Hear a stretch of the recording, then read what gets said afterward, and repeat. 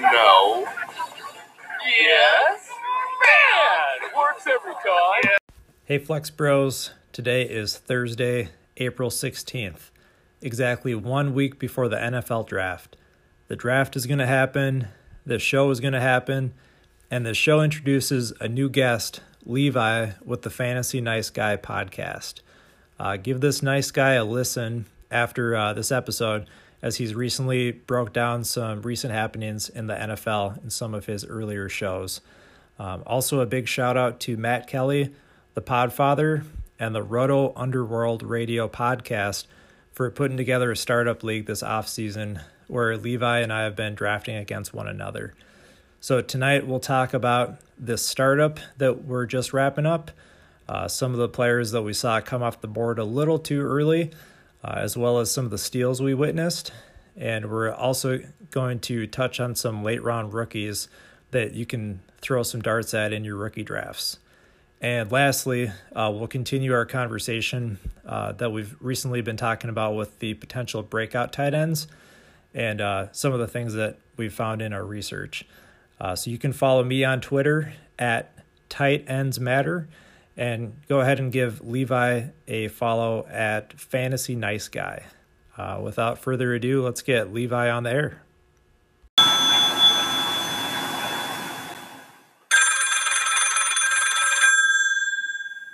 Hey, what's going on, man? Hey, thanks for joining the show, Levi. I'm pumped to have you on an episode of the Super Duper Flex Bros. I'm excited. We made this connection through a recent startup through Matt Kelly, the Podfather. You want to tell the audience a little bit about yourself before we jump into it? Yeah, for sure. And definitely don't judge me off that startup. I feel like I've timed out like 3 or 4 times now, which is crazy. No judgment. So I'm Levi. You can find me at my podcast at Fantasy Nice Guy, pretty much anywhere that you can see other podcasts, on Apple, Stitcher, Podbean, Spotify, all those.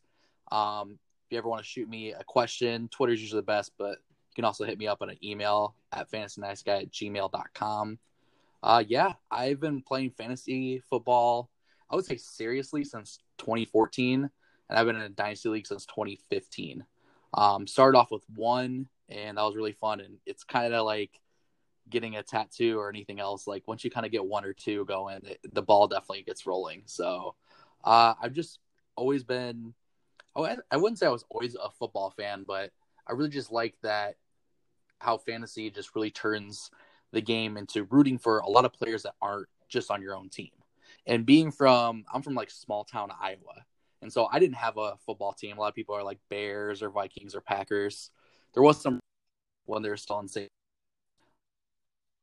It was just kind of a nice little gateway and a different way of approaching the game that I really enjoyed. And now I get to talk about it once a week.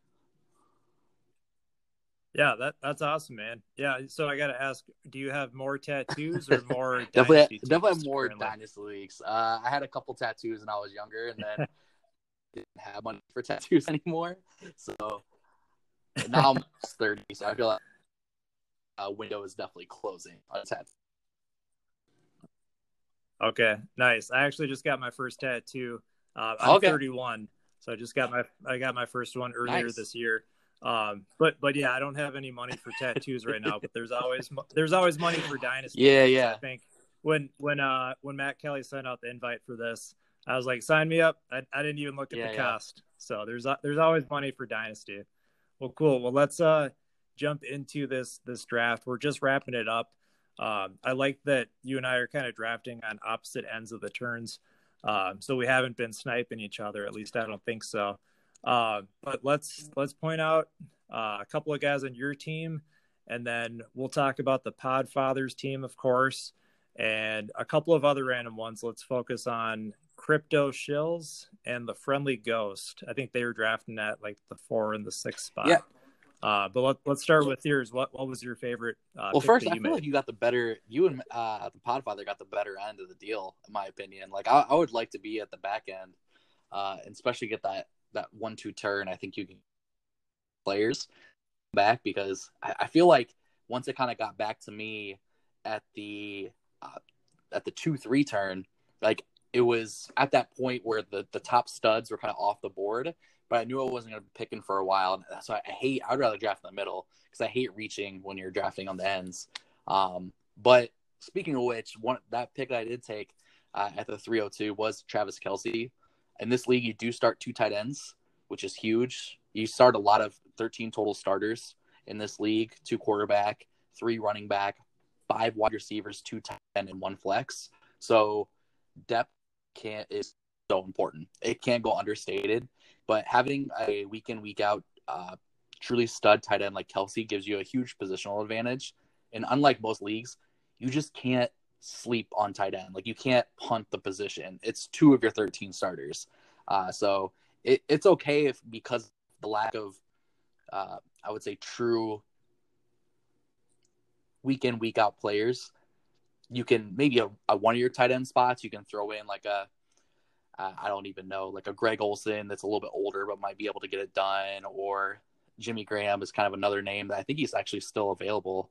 I think we're going to the 17th round, but having that one true stud definitely helps out for sure. Yeah, I couldn't agree more. And yeah, just going back to the draft spot, I definitely appreciated having getting the pick at the start of the end of the first round on that turn, like you mentioned, and I had the opportunity there to take Dalvin Cook and Nick Chubb, but I'm actually not a huge Chubb fan. And a few picks later, when I saw that Kittle was accidentally auto-picked, I was like, all right, I see a couple of guys that are dropping that I still like. So if I can trade Chubb for Kittle for all the tight end positional advantages that you just talked about, then with that pick, I moved from a late third to a mid third because I saw Devontae Adams and Amari Cooper were both dropping. So luckily I was able to make that trade and then move up in the third and snag Amari Cooper. So I'm feeling pretty good about the first few picks with Dalvin, Kittle, and Amari Cooper at 3 different positions. But I'll stop showing off about my team. So going back to your picks. Maybe you didn't have instant regret, but which pick did you make that you might not be too excited So I'm usually more of a robust running back drafter. I talked about that on my last podcast, and I did take Saquon at the 102 in this draft. And because of that, and the fact that I did go Kelce earlier, I did make sure to get Baker Mayfield and Carson Wentz, 2 solidified starters that are paid by their team too. I mean, at least Carson Wentz is. Baker's still on his rookie contract. That was pretty important to me, but it did sacrifice some running back depth, and so I feel like I did reach a little bit for Damian Williams in the 7th. Now, I really don't think that Kansas City is actually going to draft a running back, to be honest, at least not until day 3. I think they're comfortable with Damian Williams as a starter. I mean, he got plenty of touches in the Super Bowl. He's got plenty of touches actually the last 2 playoff runs. And even last year, it was really just injuries that kept him off. Now, maybe Andy Reid does have some hesitations if he can handle a full, 250 plus touch workload in a season. But for me, I just feel like that was a pretty risky pick. He is older, but at least he has more tread on the tires from most 28-year-old running backs. I think he probably has less than 500 or 600 career touches. So he's a guy that it wasn't the craziest pick in my opinion. And even last year, I was getting a lot of Damian Williams in a lot of different places. I tried to get him as much as I could in my other dynasty leagues early, like back in last February. But yeah, I think I could have probably made a better pick there. But because of how the draft worked out, I feel like I had to take a running back then, because if not, I was going to get stuck starting at best like a Tevin Coleman or something like that at my running back 2. And then I'd have to find another starter for my running back 3. Yeah, I think you could definitely do worse than Damian Williams as your RB2. I agree. I don't think Kansas City is going to be prioritizing the running back position. They keep bringing on just these younger guys through free agency anyways, so they might find somebody that they really like.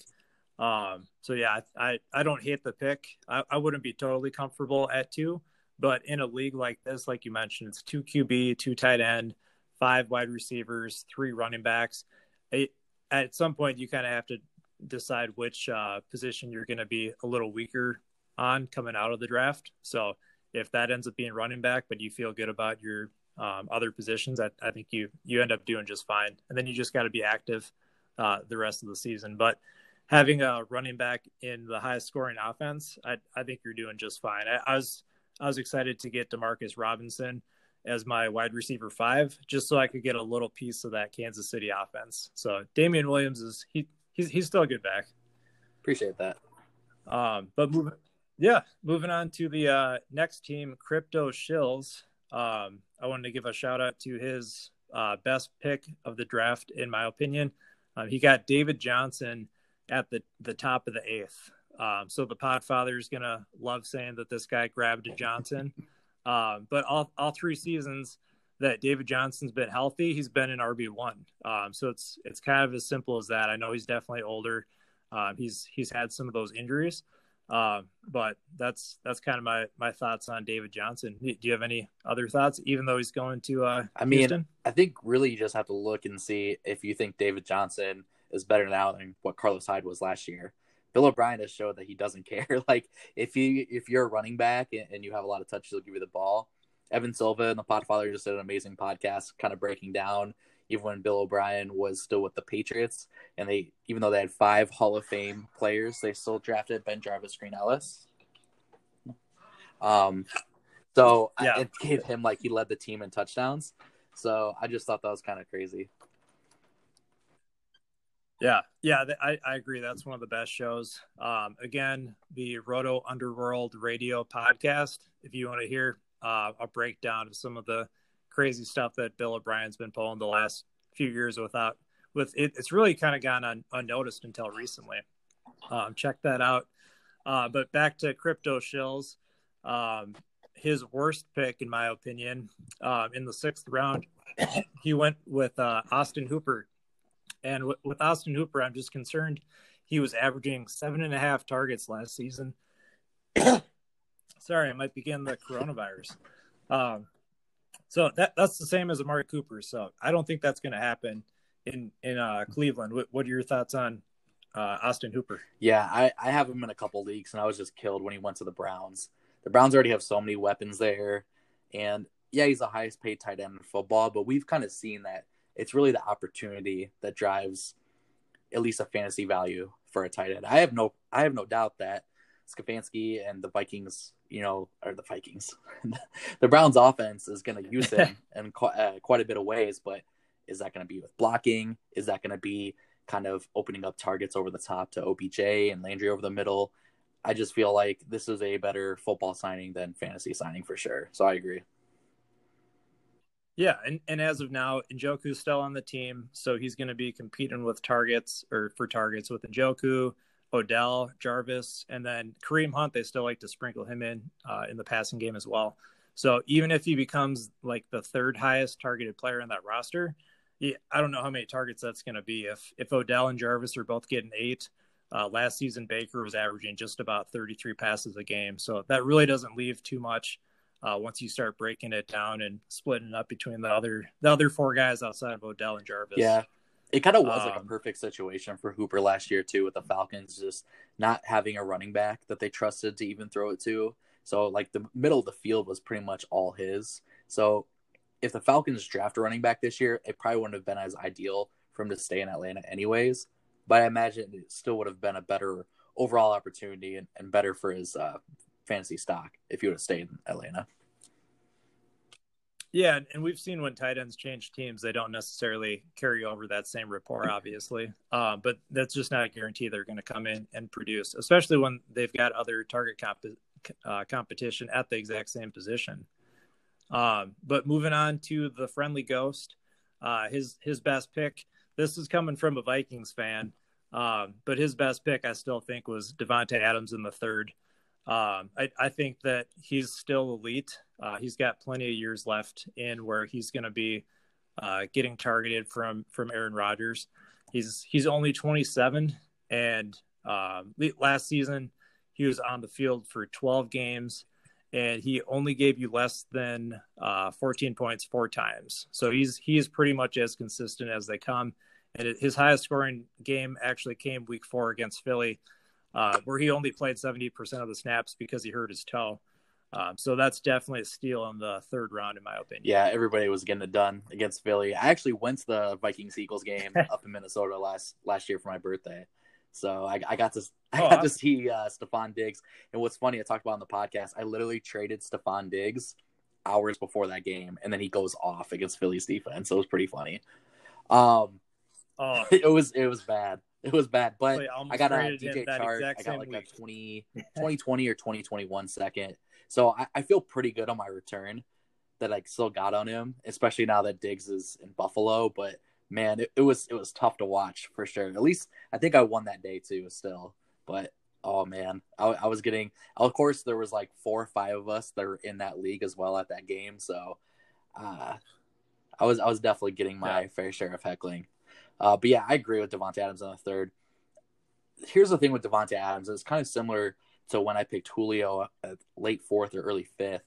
I think he's kind of a guy he's not as old as Julio now, but I think you just have to kind of somewhat temper expectations and realize that he's a guy that you're not going to be able to probably trade away now for like a younger stud like DJ Moore, maybe not even AJ Brown, but you're still going to get that production. So he does lose that trade value. I do think that the Packers are going to bring in another receiver.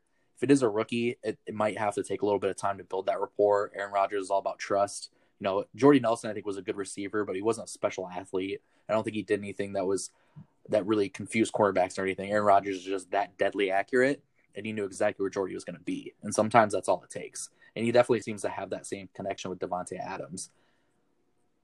But again, I just think there's going to be more pieces in that offense that get touches besides him and Aaron Jones. It was kind of like this perfect kind of like touch consolidation between those two. Worked really well for DFS last year. We'll see how a rookie or anybody else that they bring in kind of affects that. But I still think he's going to be a top 5, at worst top 10 receiver this year if he stays healthy. Yeah, I totally agree. And even if the Packers do bring in another receiver through the draft, who knows if Rodgers is going to trust him. So if he doesn't even trust him, then the ball's not going to get delivered out there. So, but yeah, I think you and I are both kind of on the same page that was a steal in the third round. So least favorite pick, it's going to go with Le'Veon Bell in the 6th. I don't think Bell in the 6th is necessarily the worst pick of the draft. But for this team, and we kind of talked about this, taking running backs late, this is going to be his RB1. So I'd just be a little concerned with his remaining lifetime value. I know that the Jets have actually been pretty active this offseason with signing offensive linemen. And last season, he still finished around like RB12. So if that's his floor, then I think you're going to be safe for a season or two.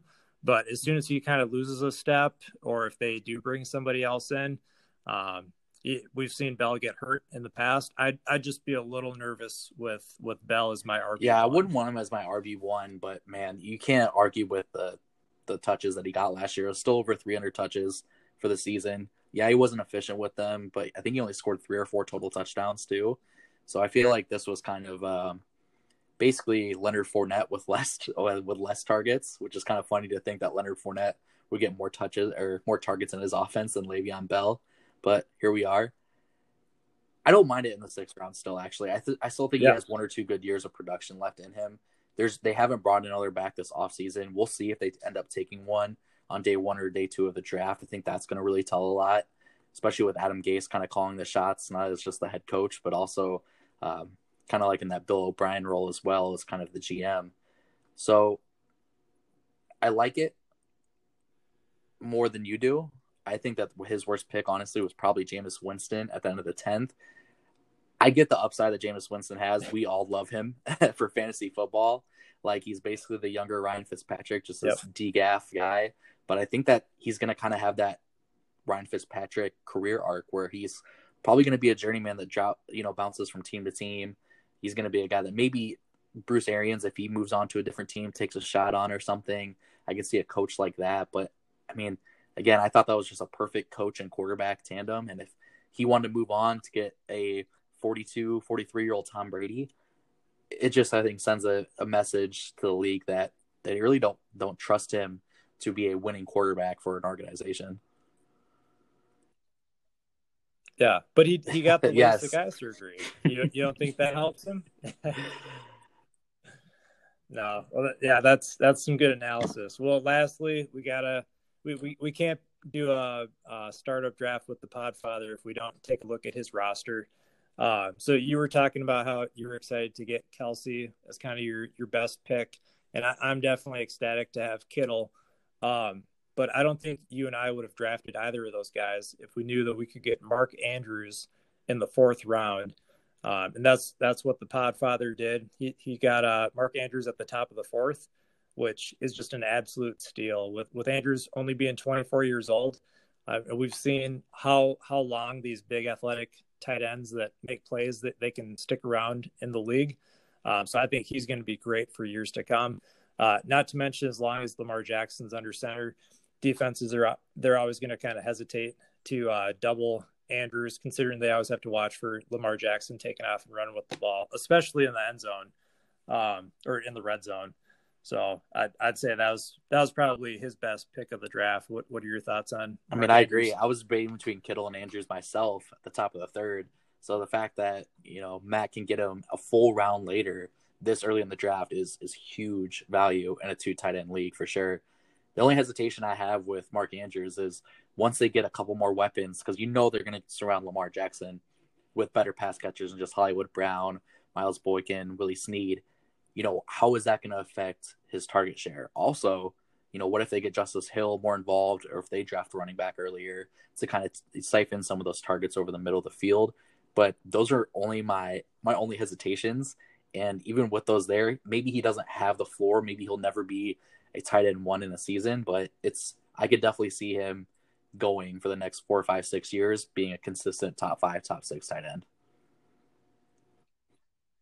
Yeah, and that if they bring in somebody new, like additional talent for him to throw the ball to, that argument can go both ways too. Because if they bring in another elite wide receiver, the defenses might just have to focus more attention on the receivers and then really open things up for Mark Andrews in the middle of the field too. So yeah, I agree. I think he's got a really safe floor, and he's of course got that potential to end the season as the tight end 1. So he got Andrews at the top of the 4th. So the Podfather's worst pick, we'll just go to the very next pick. In the 5th round, he went with Matt Stafford. So I've always got to hesitate before I start throwing any shade at the Podfather. I'm interested to see how far he brings this team. I think he's probably the most experienced of this group. So don't want to throw too much shade his way. So the more I thought about, I don't necessarily hate this pick as much as I hate the Lions and what they're doing. So I'm a Vikings fan, so I automatically have to hate the Lions already. But I think this is one team in the NFL that just has absolutely no identity. They've got one of the best deep ball throwers, but they're really limiting Stafford's upside. Outside of Galladay and Hawkinson, I'm not a Marvin Jones believer. So I don't think that they really give him a lot to work with. So I would have rather have seen Tannehill or Matt Ryan go at that spot, just because I think Tannehill offers you a safer floor with an ascending offense, and he could run the ball. And then Matt Ryan is going to be playing in the division that might just put up the most points in the NFL. So what are your thoughts on Stafford in the 5th? So I agree this is worst pick, but man, the fact that Stafford in the 5th is his worst pick just kind of speaks to how good of a draft he had. It's just interesting because even his own rankings, and again, rankings are rankings. They're meant to be a little bit more flexible. They're not set in stone, but he put Darnold ahead of Stafford in his rankings. I think it was by a couple spots too. So I was kind of surprised he didn't go with the youth. And I guess I wouldn't say upside, but we just don't know Darnold's ceiling is kind of the big thing. Like, he's had his rookie year, and then last year he had Mono. He has Adam Gase as his head coach. He's the youngest quarterback to ever start a game. So we truly, maybe we won't know for a couple more years what Darnold can really be. We kind of know what Stafford is, and we see that he could be this top 5 fantasy quarterback, but you do have the injury concerns. You do just have what you outlined with just how badly the organization is run.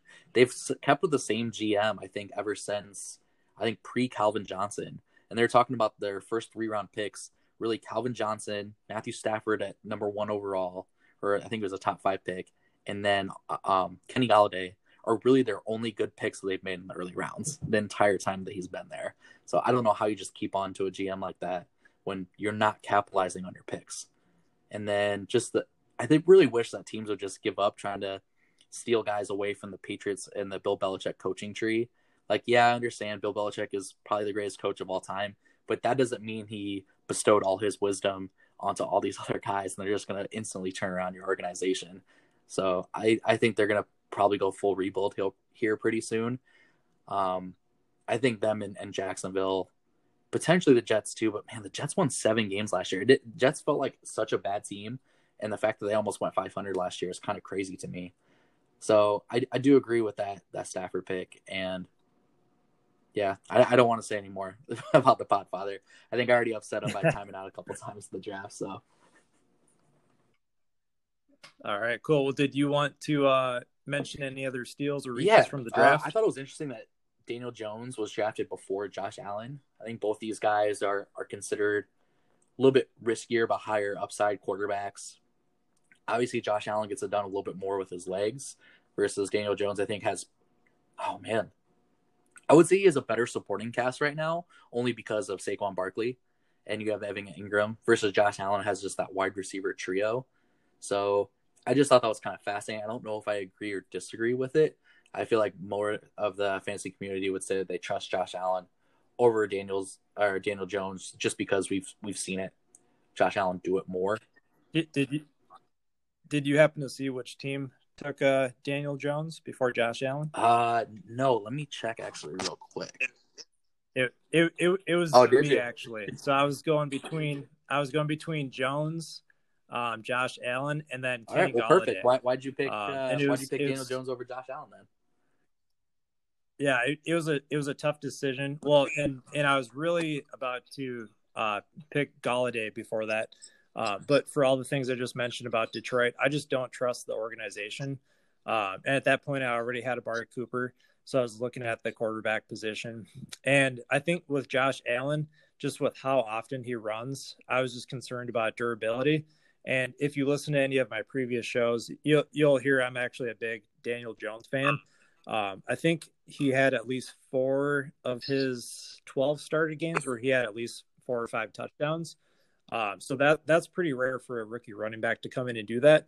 And then the supporting cast, like you already mentioned, I think Saquon opens up a ton of stuff for him to get the ball to his receivers.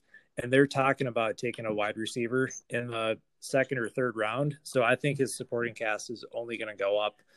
So I just really like his upside. And being a Vikings fan, I've seen teams that can overperform a lot.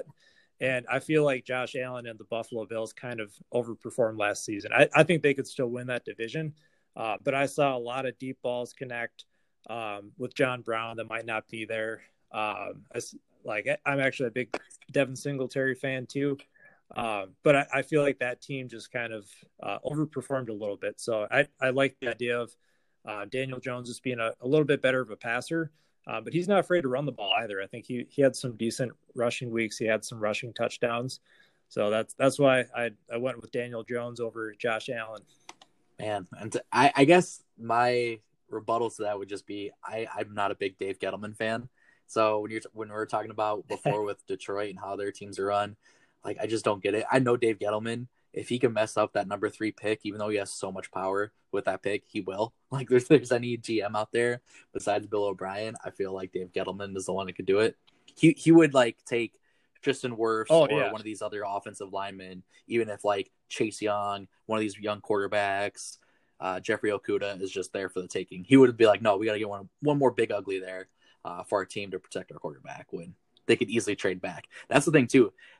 Dave Gettleman, in all the drafts he's been as a GM, has never once traded back in a draft. So yeah. Well, yeah, and if we're talking Gettleman or if we're talking Daniel Jones, 2 totally different conversations. I don't trust the guy.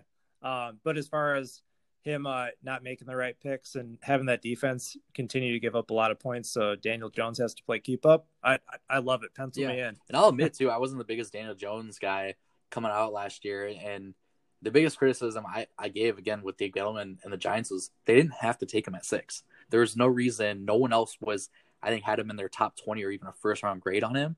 And so it's just the fact that they jumped up so high to get him. And I give him props for kind of living up to the hype and that New York media and proving some guys wrong. I do hope that he continues to do it because there are some interesting pieces in New York. And I got Saquon Barkley in this league, so I need at least a game manager quarterback that can dump it off to him.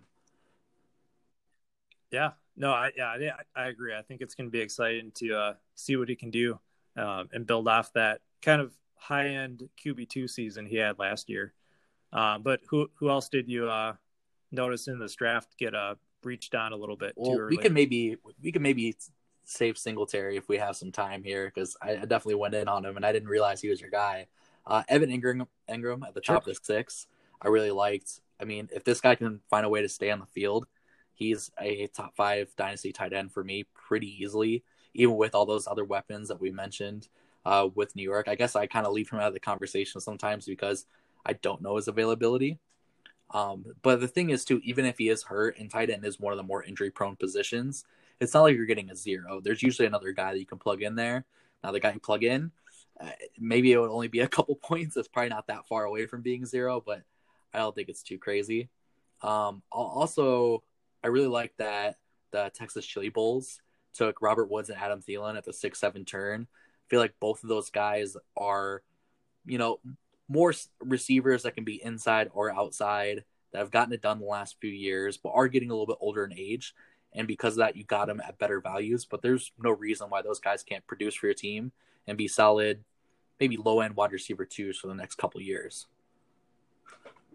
Yeah, totally agree. I like that pick, and I like Woods, obviously with Cooks being out of there.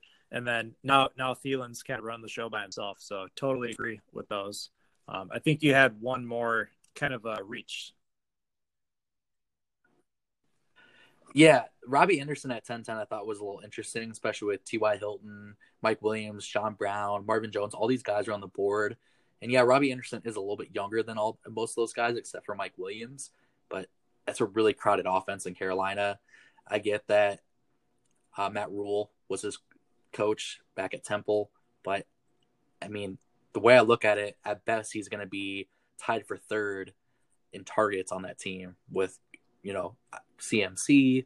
You have, you have DJ Moore. I think Curtis Samuel, since he's just more familiar with the offense and what's going on with COVID-19, I feel like at best he's going to be at the same target level as Robbie Anderson. And he did struggle a lot last year. He did have a murderer's row of corners that he's going to face.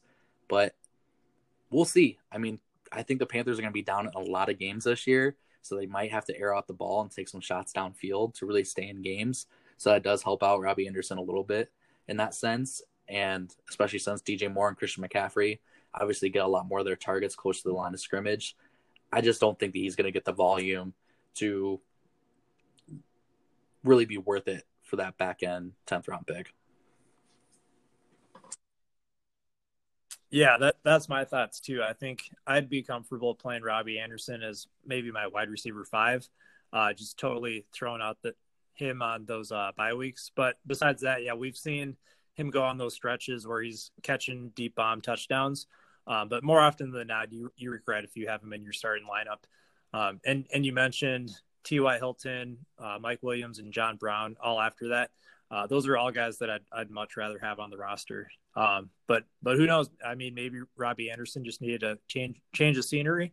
So we'll see now that he's not wearing the New York green anymore. I will say he might actually be more of a sneakier buy next offseason, because I could see this offense being an offense that really ascends next year. Like, they're going to have some growing pains, I'm sure, this year with the first year with Joe Brady in that system. You obviously have Teddy Bridgewater at quarterback too.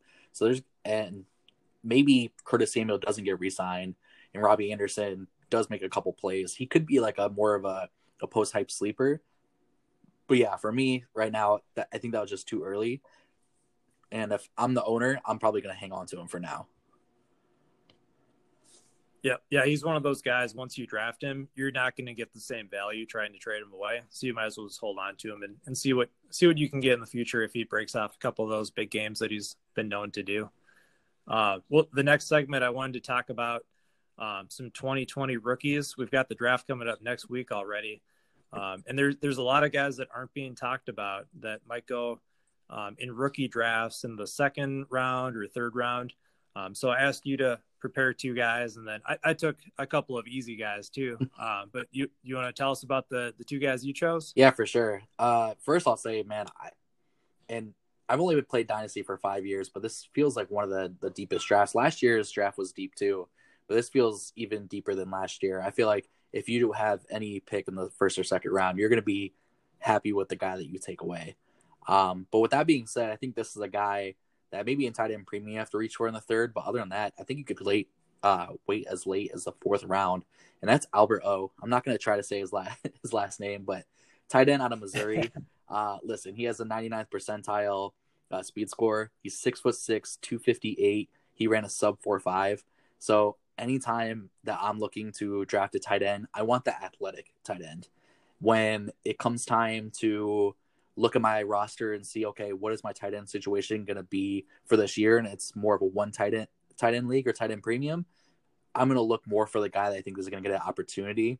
Jack Doyle is a name that comes to mind. We'll talk about him a little bit later. But yeah, Albert O, I think his just upside is through the roof. He's been at the top of the list of a lot of Devy drafts for a while. Again, doesn't have crazy college production, but neither did George Kittle, neither did Fance. Even Hawkinson didn't really produce until his last year in college. By the way, I'm a huge Iowa Hawkeyes fan, so I know about all the Iowa tight ends. Yeah, and there's a lot of them too. Oh man, it's crazy. It's tight end you for sure. Yeah.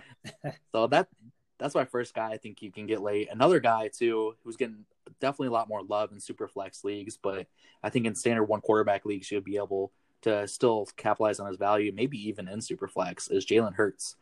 Right now, I think that if he had the draft capital and I knew he was going to start week 1, he legitimately has top 5 quarterback upside.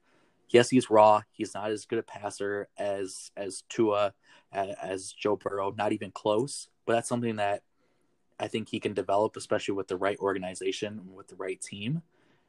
And again, he had ridiculous stats at Oklahoma, and I'm not trying to undersell that, but last few quarterbacks in that system against the Big 12, everybody does really well.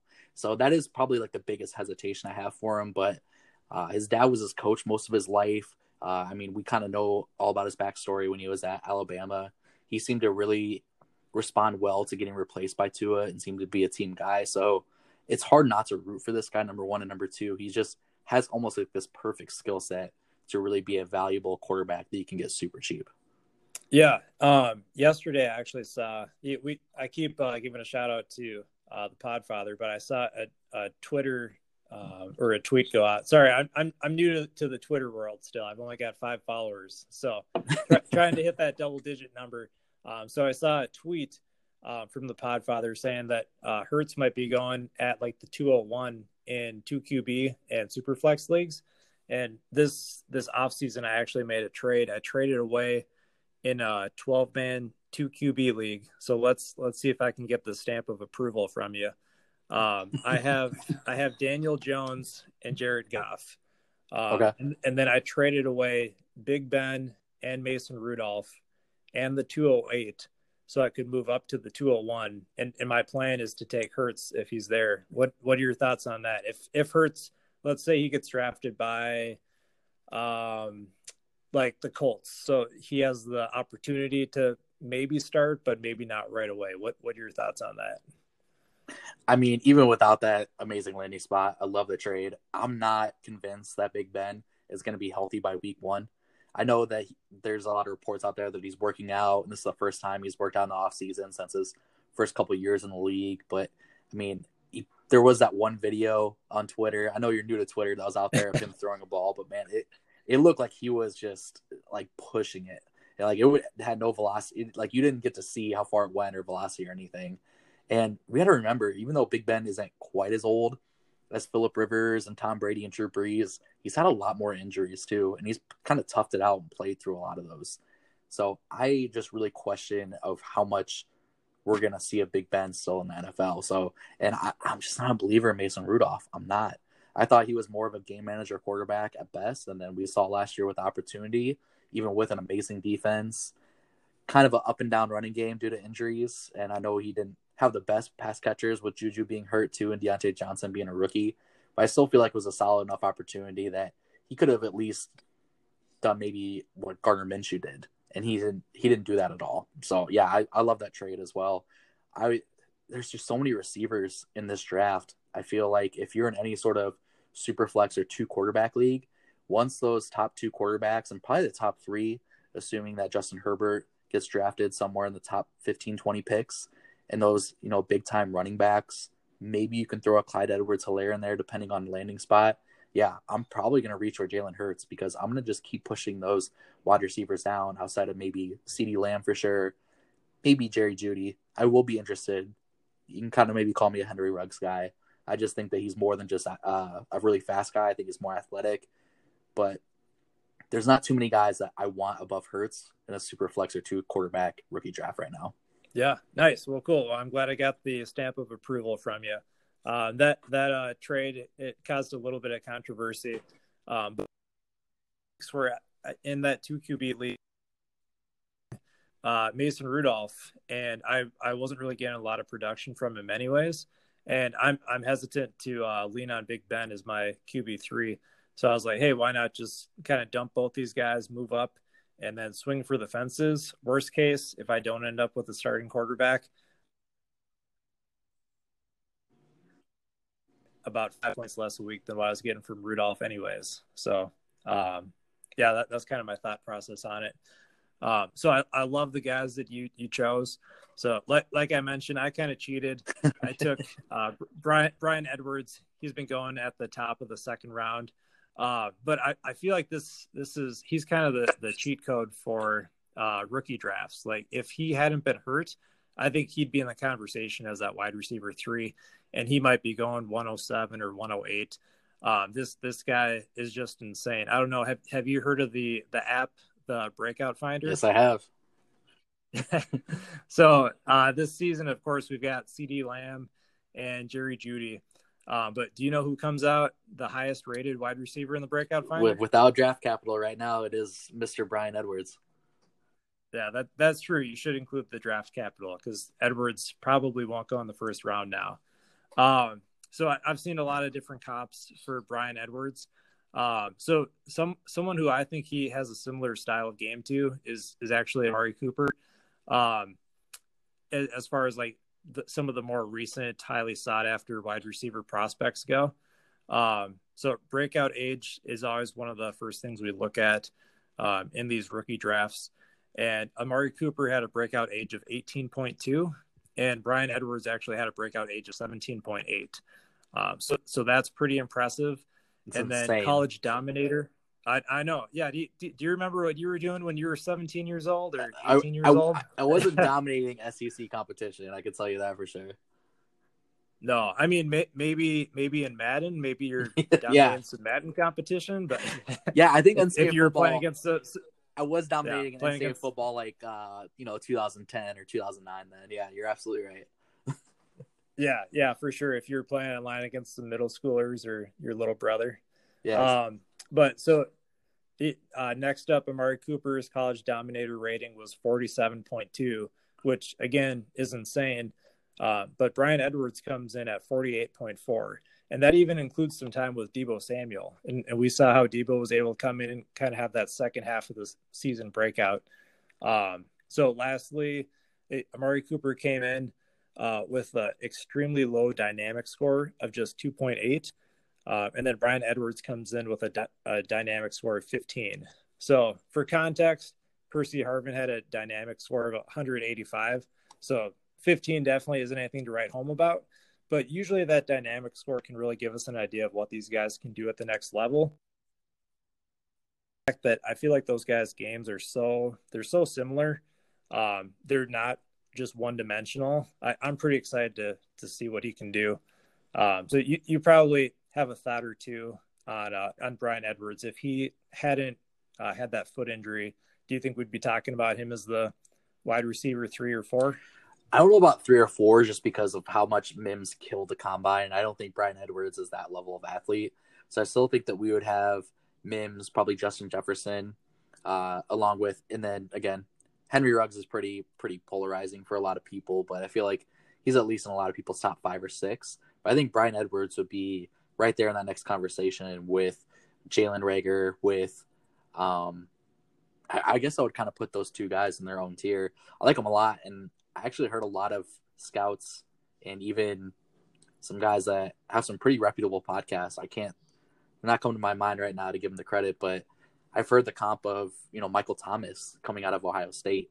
He reminds them a lot of them. I think that was actually, it wasn't Sigmund Bloom. Mark Wallman, I think, is the one that made that kind of comparison. So okay. He's been doing this for quite some time. So I thought that was a really good comparison. And yeah, this foot injury might be a blessing in disguise. I mean, if these rookies aren't going to have any sort of training camp or preseason or anything like that, and they're just going to be kind of thrown onto an NFL field with maybe a week or two to prepare, Bryan Edwards is pretty much going to be just in the same spot as everyone else. He might still be working a little bit on his recovery and trying to get it right, but he's not going to really be missing out on much and on the learning curve as everybody else is. So the fact that you can get this guy in the late second, I think even early third round of rookie drafts, and that's where you want to start shooting for upside anyways. And Bryan Edwards is just flowing with upside. Yeah, I couldn't agree more. I love the upside that he's going to have in the second round of pretty much every rookie draft. The last guy I wanted to highlight, I went a little bit deeper since I went easy with the layup of Bryan Edwards. Levante Bellamy out of Western Michigan. I watched a little bit of film on him, and I'm not going to qualify myself as a tape grinder or anything, but he just, and he's returned kicks. He had back-to-back 1,000-yard seasons, and then he had 23 rushing touchdowns this last season. So usually the end of the third or fourth round rookie picks, those are usually kind of packaged into trades earlier in the season anyway, so they're kind of throwaway picks. So if you're looking for a running back, I think Levante Bellamy is somebody you could take probably in the fourth round. And if he lands in the right landing spot, he might put up numbers kind of what like Bo Scarborough did for the Lions this last year, where if he's behind one or two guys that gets hurt, I could see him producing for a few games in the NFL. So just keep him on your radar. If you've got some of those throwaway picks, just throw him at Levante Bellamy. So is that a player that you've done much research on or seen anything on? No, to be honest, my first time was seeing him on the show sheet about a half hour before coming on here. All right. But yeah, I mean, I love the stats. I mean, 23 rushing touchdowns and, the return game as well.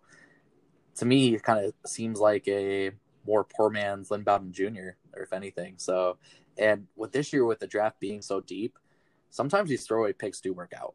I've been playing Dynasty long enough, I can tell you that. I know Tyreek Hill. I'm in a 10-man Dynasty league. I know Tyreek Hill went undrafted. Chris Godwin, I got in the fourth round.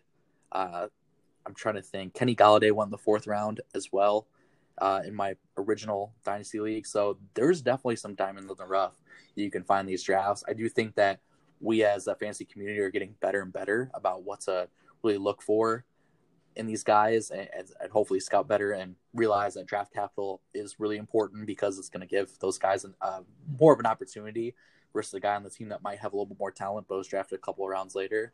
But yeah, definitely don't just give those away. Usually they are more of lottery tickets, like you said, but they can still have some value. Well, yeah, and what about my boy Danny Dimes? Was he undrafted in that league too? I think he was drafted in the fifth or sixth round. So this league we actually converted to an IDP league as well. I think 2 years ago. So the rookie draft is 8 rounds, but it does include IDPs and also includes free agents too.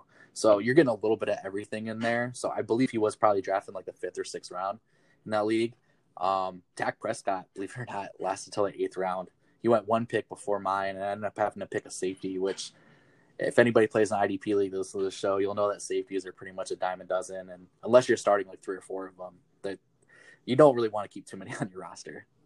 Oh, yeah. Yeah, I'm sure that's kind of hard to predict too, because if the teams just aren't even throwing at the safety, they're probably not putting up too many stats for you. Yeah, there are a couple guys. man, it's such a different world because it's literally all opportunity based. Like we always say that, or I've heard a lot of people, especially the dynasty nerds, say that talent wins out, talent above all. But that's not the case in IDP. There are linebackers that are just trash that will get cut the next year. There were top 10 linebackers in scoring the year before for IDP, just because they were the guy that just stopped the run, but they're terrible in coverage. But because they're terrible in coverage, they usually got the tackle, a split second after the guy caught the ball or ran through the hole. So it is, it's fascinating to say the least. Yeah. Well, yeah, it's kind of one of those things like Jameis Winston, how he might not be the best real life quarterback, but in fantasy, exactly. he's going to win you the season. So, because pick sixes are still only -2 or -3 in a lot of leagues. Mm-hmm. And then he gets the ball back. Well, so with all this free time I've had this off season with the Corona stuff, I've actually been building a model around tight ends. That's where I came up with my Twitter handle at Tight Ends Matter. And I'm really trying to help teams find some breakout tight ends. So in my model, one of the things that jumped out to me was target competition, but also the players that they're competing against for those targets. So I've been looking into tight ends and found one of the big predictors is if they're playing with a wide receiver that hadn't previously had a 1,000-yard season. So a couple of guys I wanted to point out, Mike Gesicki, he was taken in this draft in the 8th round. He was one of my guys actually. But the biggest question for me in Miami is if Devontae Parker's real. This is the first time he actually put up over 1,000 yards. But a lot of that was from Fitzpatrick throwing up those 50-50 balls. So I think Devontae Parker is more of like an 800-yard guy. And then the second half of the season, Gesicki was averaging over 7.5 targets a game. And in that time period, he did score 5 touchdowns. So he's a guy that I think a lot of people have already predicted to break out, just because he was so highly sought after a couple of years ago after the combine. He just put up some crazy measurables. If there's ever been a guy that broke the combine, it was definitely Mike Gesicki. He legitimately broke the combine. It was like all 98th percentile or better in all his metrics. It was insane. Yeah. I don't know what Penn State is doing there, but it seems like a lot of guys that are coming out of there are just ridiculously freak athletes, and not accusing them of anything or foul play, but it's interesting. Yeah. Well, and with how well he played, you would have thought he came from Iowa, right? Oh, man. Tight end you. But the next guy, Jonnu Smith, he was taken in the 9th round of this startup, and everybody loves A.J. Brown. I love A.J. Brown. I drafted him in a couple of dynasty leagues. I'll probably never trade him away. And even with his limited targets of just 84 targets, he still put up over 1,000 yards. But it's with those limited targets that I feel like Jonnu Smith is still going to get more than enough volume to put up tight end 1 numbers. And he's pretty much the only tight end in town. And something else that my model kind of shows is if these tight ends are playing with pass catching running backs, and as great as Derrick Henry is, and we've all seen him take a screen or two to the house, but he's not one of those elite pass catching guys. So Jonnu Smith, he's another potential breakout tight end that my model really likes.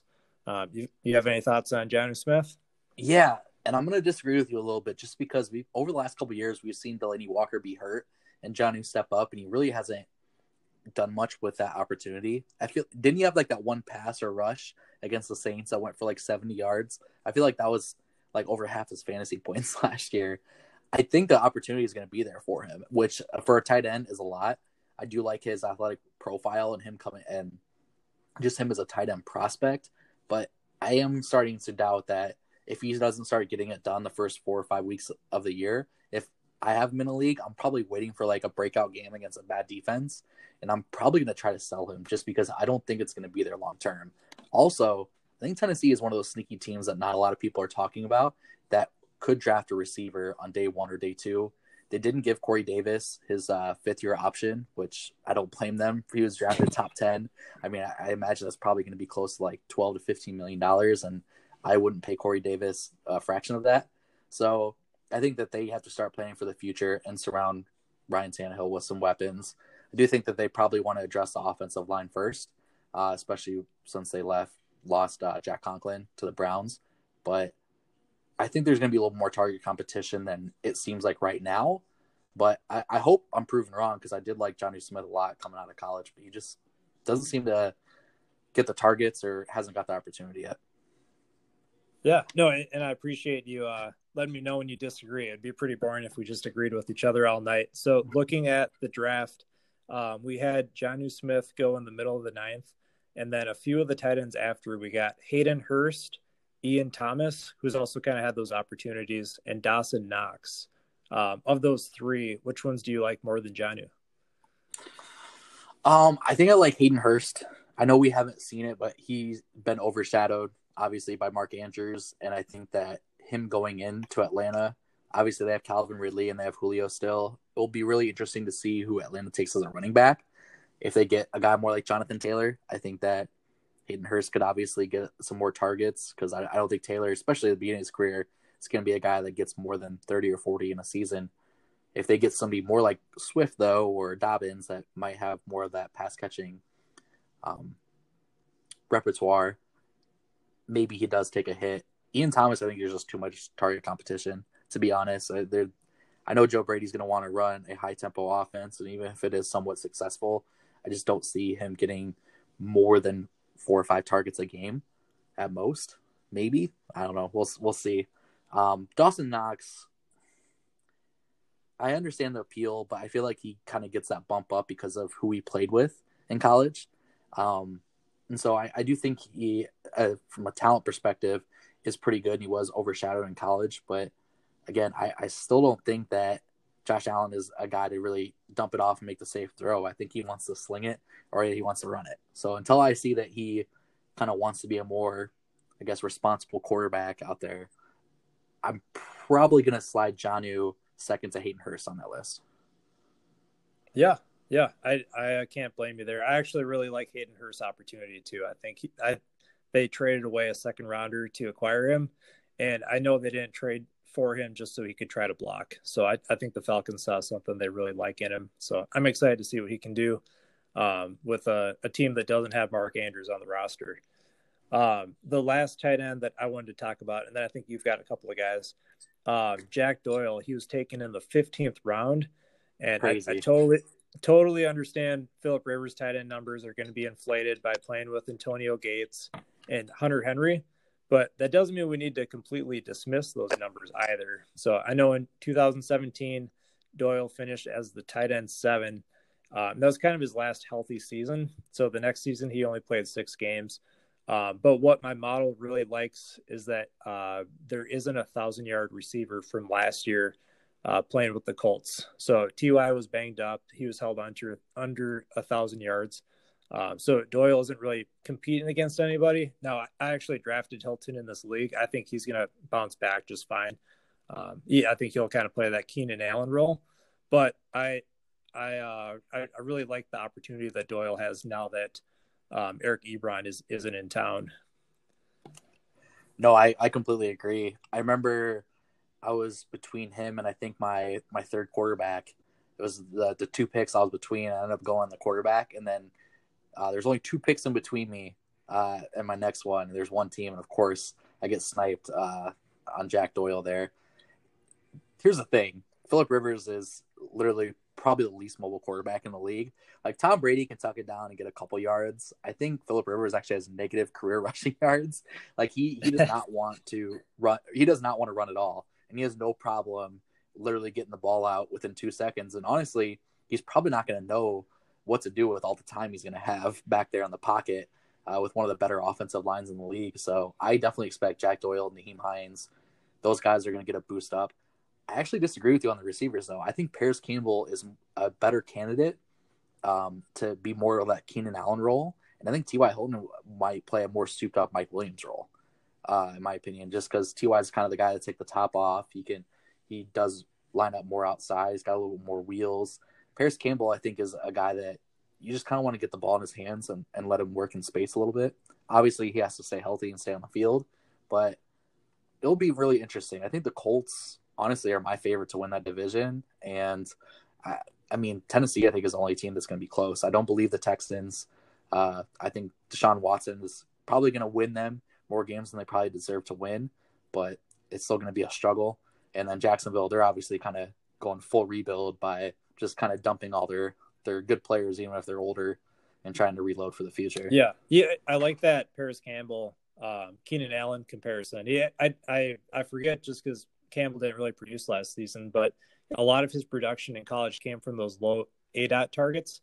And Rivers can be the guy to get him the ball in that short amount of space and just let him go. And Ty has always been a good deep threat. So I hope you're right, because I've got Campbell in a couple of leagues, and so I'm just waiting for him to break out. Plus, if all this COVID-19 stuff kind of washes over, it's a perfect excuse for him to leave the house with his 50,000 kids. He's like, no, I got to teach up this rookie. I missed some games last year.